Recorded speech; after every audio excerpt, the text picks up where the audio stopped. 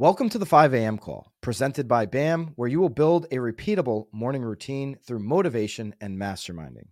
Our calls are live every day, Monday through Saturday. You can sign up for the live calls at 5amcall.com and join the private Facebook community. If you're a real estate agent to further advance your career, grow your brand, and actually sell more homes, join me on BAMX with the link below. We have the best courses, live streams, and community for real estate agents. We believe that legacy real estate media is broken, and we are here to fix it. That's why BAMX comes at a fraction of the cost, and you can get a discount by using the code 5AMCall. Join me in BAMX today. Other platforms tell you what to do. We actually show you how to do it. Hit the link below for BAMX and use the discount code 5AMCall. Good morning, 5 a.m. friends. Today is Monday, October 23rd, 2023, and this is Lisa Chinatti calling in from Boston, Massachusetts. Imagine, if you will, a small, cramped laundry room in a quaint town in the heart of Germany during the early 1920s. The persistent sound of the washing machine is overshadowed by the clatter and clang of a passionate young man tirelessly working. Amidst soap, water, and the family laundry, Adolf Dassler, lovingly known as Adi, embarked on a journey that began with a humble pair of shoes, meticulously handcrafted amidst the linen and laundry of his mother's washroom. From these modest beginnings, Adi was not just creating shoes. He was engineering dreams, stitch by stitch, in a space barely big enough to spin around in.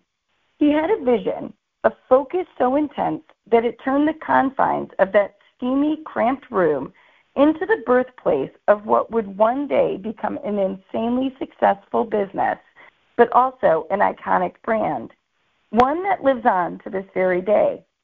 What Adi set apart wasn't just his undeniable passion for shoemaking, it was his revolutionary approach to product development.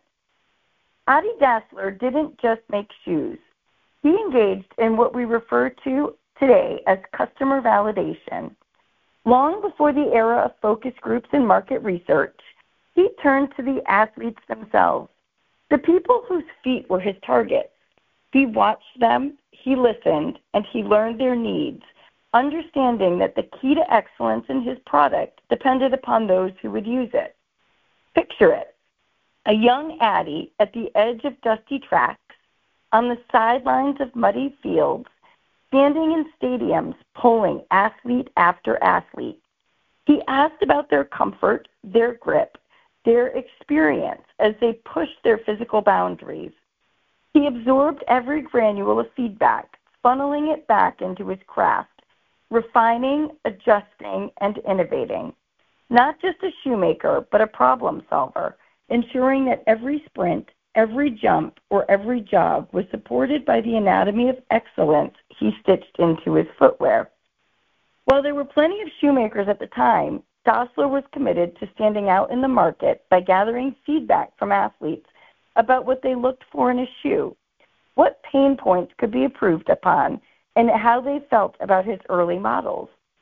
This feedback allowed Dassler to craft an athletic shoe that was highly valued by his customers and gave him legitimacy when he registered the name Adi Dassler, Adidas Sportliche Fabric, in 1949 at the age of 49 years old. It was that same year the first shoe with the soon-to-become signature Adidas 3 stripes was registered.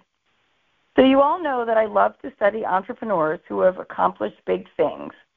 I truly believe that the statement, "Success leaves clues," is true. There is so much that can be learned from those who have come before us.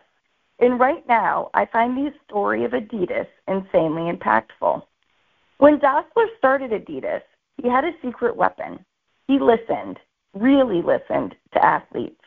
He wasn't just selling shoes, he was solving problems. He heard their challenges, their needs, and their goals.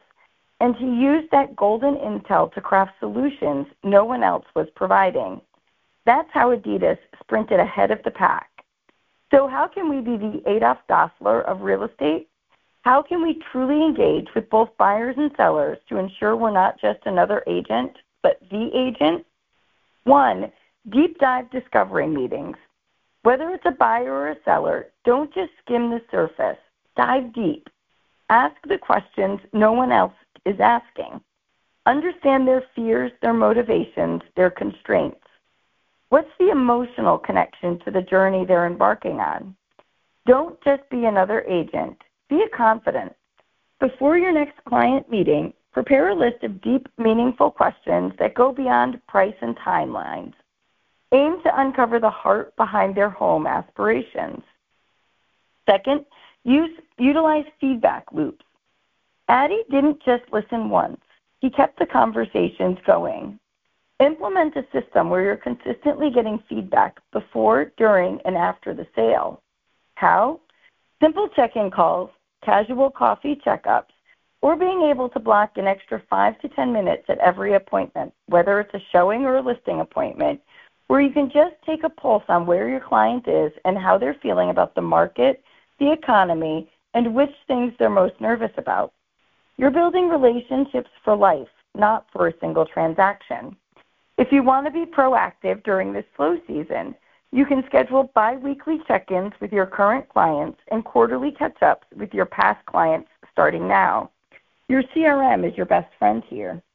And finally, implement some innovative solutions based on real needs. Here's where you bring it home. Use the insights from your deep dives and feedback to provide real solutions. Tailor your strategies to their specific challenges. Are they worried about timing? Provide a detailed timeline. Concerned about the market? Regular and personalized updates. Think creatively. There are no limitations here, and I'm willing to guess that the fears and concerns we think our customers have may not be the actual fears and concerns. It's time to stop talking and start listening. Listen to the things that matter most to those who matter most to you. And you can and will build your own iconic brand just like Adidas. So Jason Posnick will be here with you all tomorrow for some Tactical Tuesday goals, and I'll be back with you all again on Wednesday.